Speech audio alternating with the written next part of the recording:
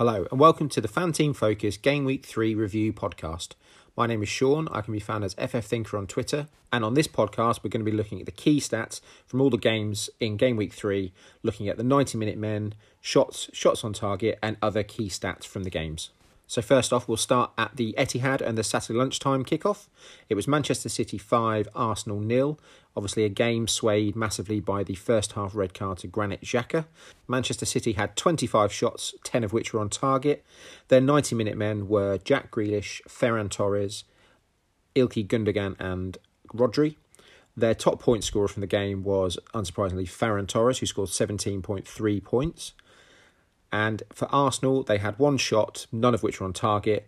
The only 90-minute man was Emile Smith-Rowe, and he also was the top point scorer with 2.7. We'll delve more into the fixtures coming up, as well as sort of the historical data from the first three games in the preview pod to Game Week 4. Just from sort of key takes from these two sides. Currently, Ferran Torres, who I think is 7.1 in the game now, I think he's had a price increase. He's only, at the time of recording, 2.7% owned, which for a Manchester City asset is really low.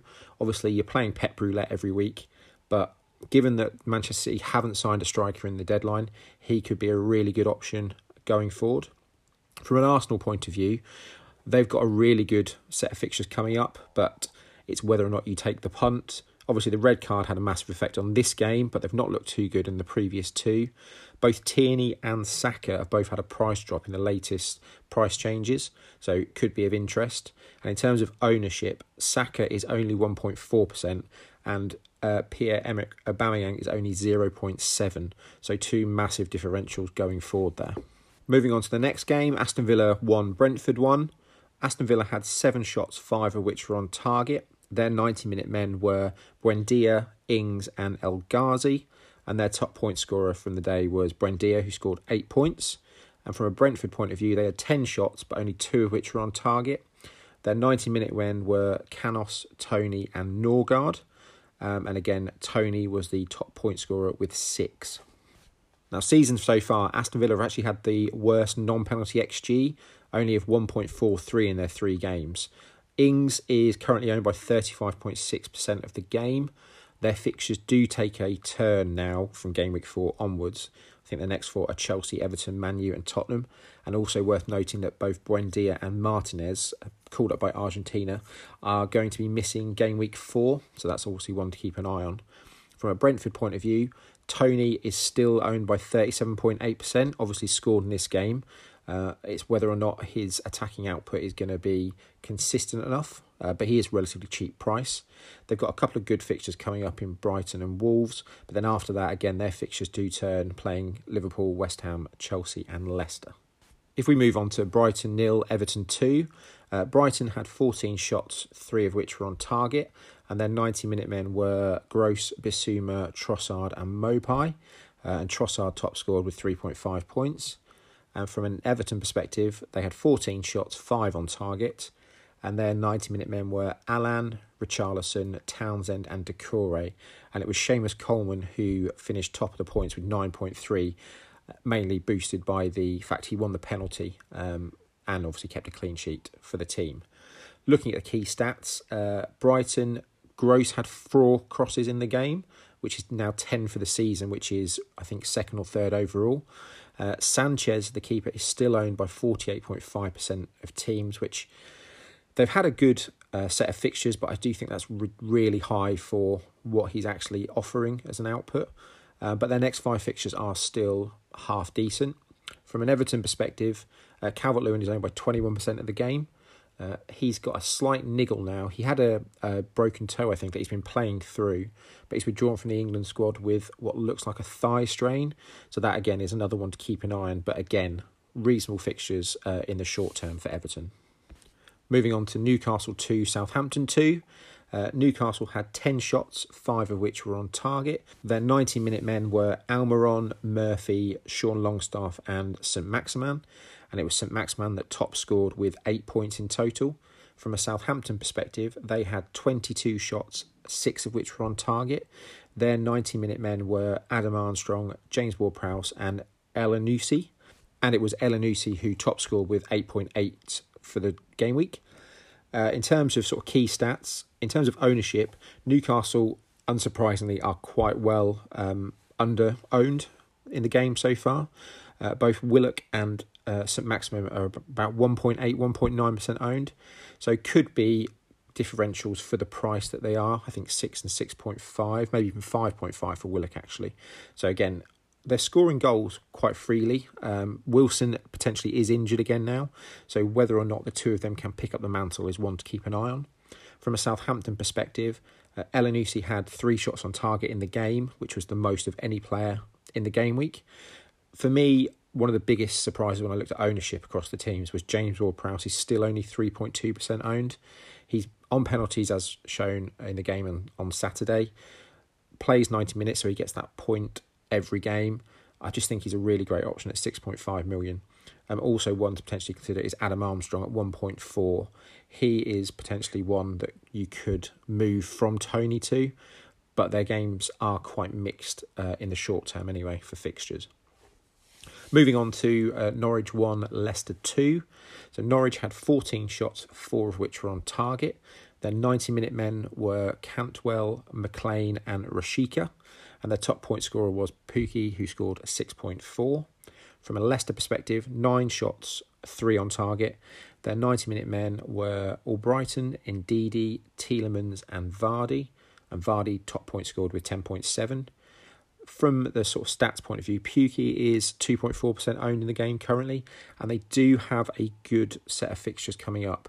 Arsenal was obviously meant to be a difficult one pre-season, but on the form they're in at the moment looks like a relegation 6-pointer if anything, so that'll be an interesting one on the first Saturday back.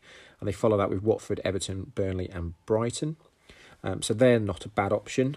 Gilmore at 4.5 seems to be decent as well, but there are quite a few at that price. Norgard is probably my preferential pick from Brentford. From a Leicester point of view, they've only actually put in 3 crosses this season, which when I looked at it, I had to sort of double check, which I find quite amazing. They've only had 23 shots as well, which is second bottom overall in the league.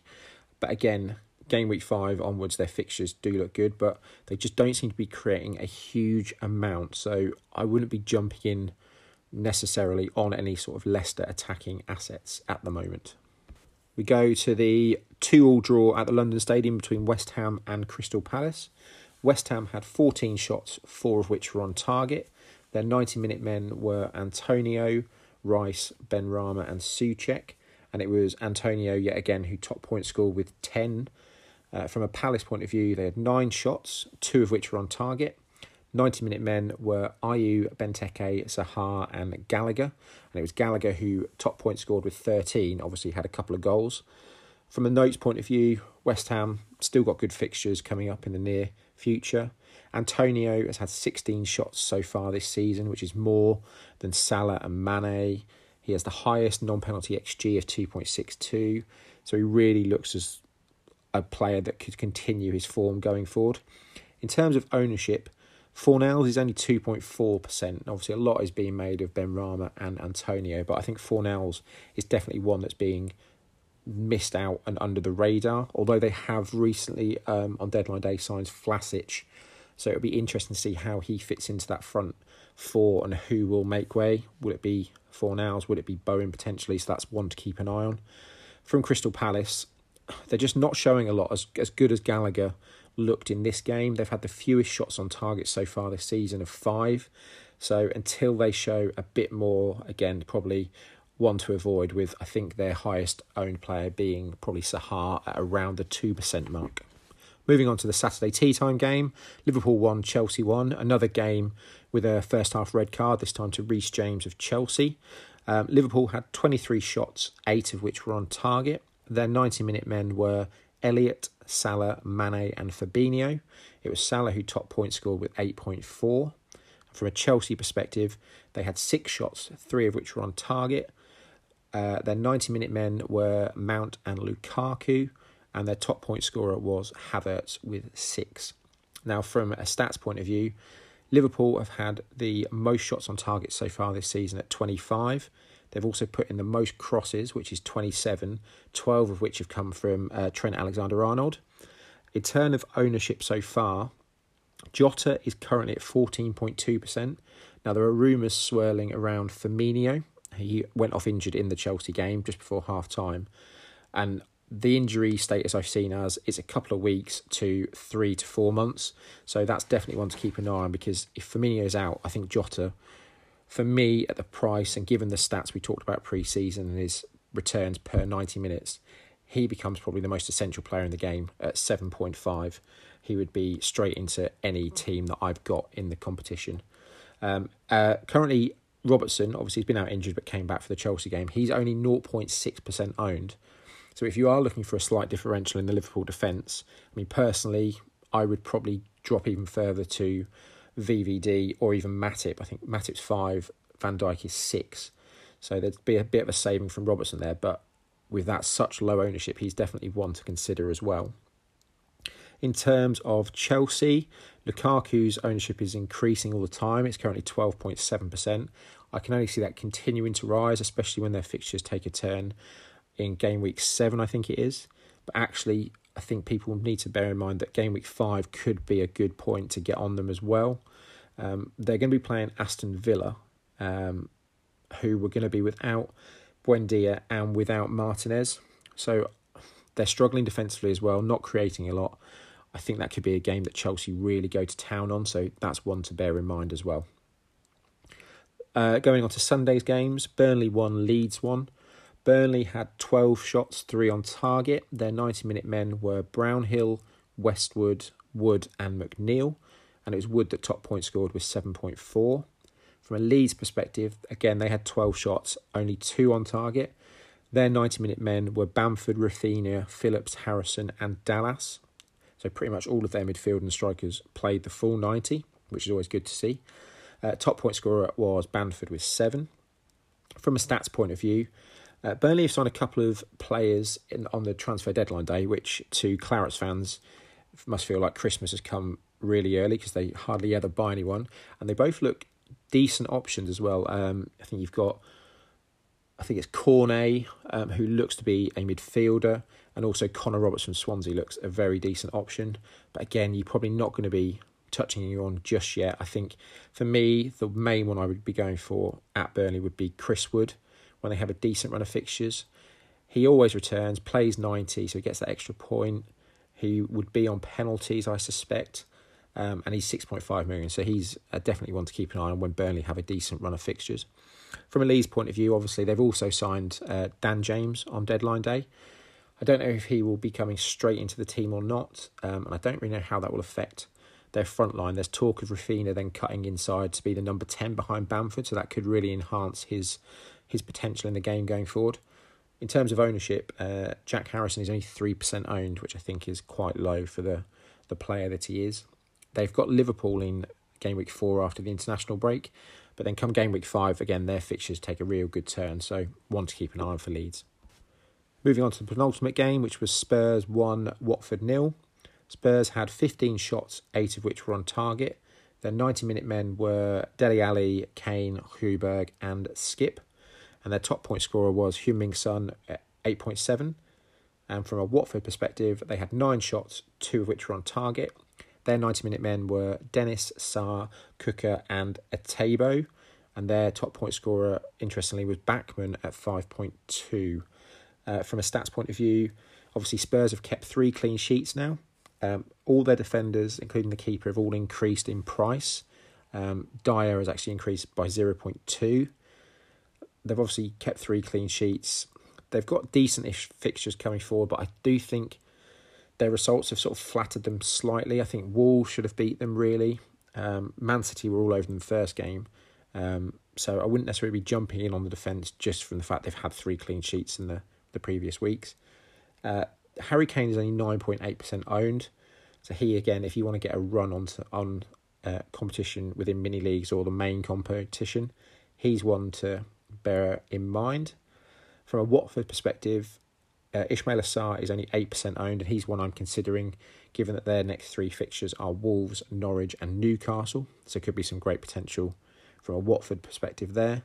And they would be a team that I'd be attacking in the next 3 fixtures.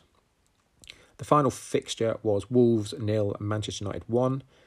Wolves had 15 shots, 6 on target. Their 90-minute men were Jimenez, Moutinho and Neves, and their top point scorer was Trincao at 3.4.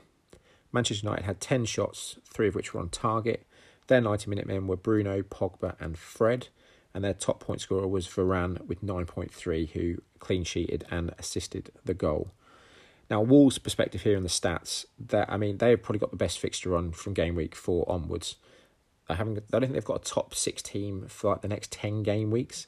So they're definitely ones I would be considering. They haven't scored a goal yet. They've only conceded 1 in each game. And for me, they've probably looked the better team in each of the 3 games. It's just whether they can get their shooting boots on, mainly looking at Adama Traore here, and really put to the sword the chances they've been getting. They've had 57 shots in their 3 games, which is only behind Liverpool and Man City. Jimenez has had 12 shots, however, only 1 has been on target. And all their defenders, except I think Semedo, are all under 2% owned, which again, if you want to either put a late reg team in and maybe triple up on a Wolves defence, given that you're obviously making probably about 70, 80 points off first, that could be a good way in the short term to really try and jump the ranks. So that's definitely one to consider. From a Manchester United perspective, they've got mixed games coming up. I think they've got West Ham after Newcastle in game week 4, which is obviously a good fixture. They've got West Ham, Villa, Everton, Leicester, Liverpool, Tottenham. So not the greatest run, but obviously the big news at Old Trafford in the last week has been that Ronaldo is back at Old Trafford, which has blown open multiple formats of fantasy football, which is really good. I think the template had become a bit stale with sort of Salah, Bruno, mid-price forwards. I think this really blows it open. Do you go power 3 up top with Kane, Lukaku, Ronaldo? It gives you so many more options and means people will diversify, which is definitely good for the game. Thanks for listening to this short pod regarding the key stats from the previous weekend's games. We'll be back next Friday with the Game Week 4 preview. So we'll be looking at the Monster, digging into the prices for that, and also looking at the potential teams you want to be putting in for the last chance at the late registration for the £1 million contest for the official game. We'll also have some NFL content out in the next week as well, ready for the launch of the new NFL season. So we'll be delving into the stats from the last season to try and get an idea of the best value picks and build our roster for the season. Swiss Mark will be back this weekend with his preview to the Dutch Grand Prix as well. And we'll have the usual blogs out looking at the Game Week 4 Monster when that's released to the middle of next week as well. So thanks again for listening. If there's any feedback that anyone has for any of the mini podcasts or anything else they'd like to hear about, whether it be football or other sports, by all means, DM us on Twitter and let us know what you as the community want to hear from us, and we'll do our best to fill any gaps. So again, thanks for listening, take care and see you later.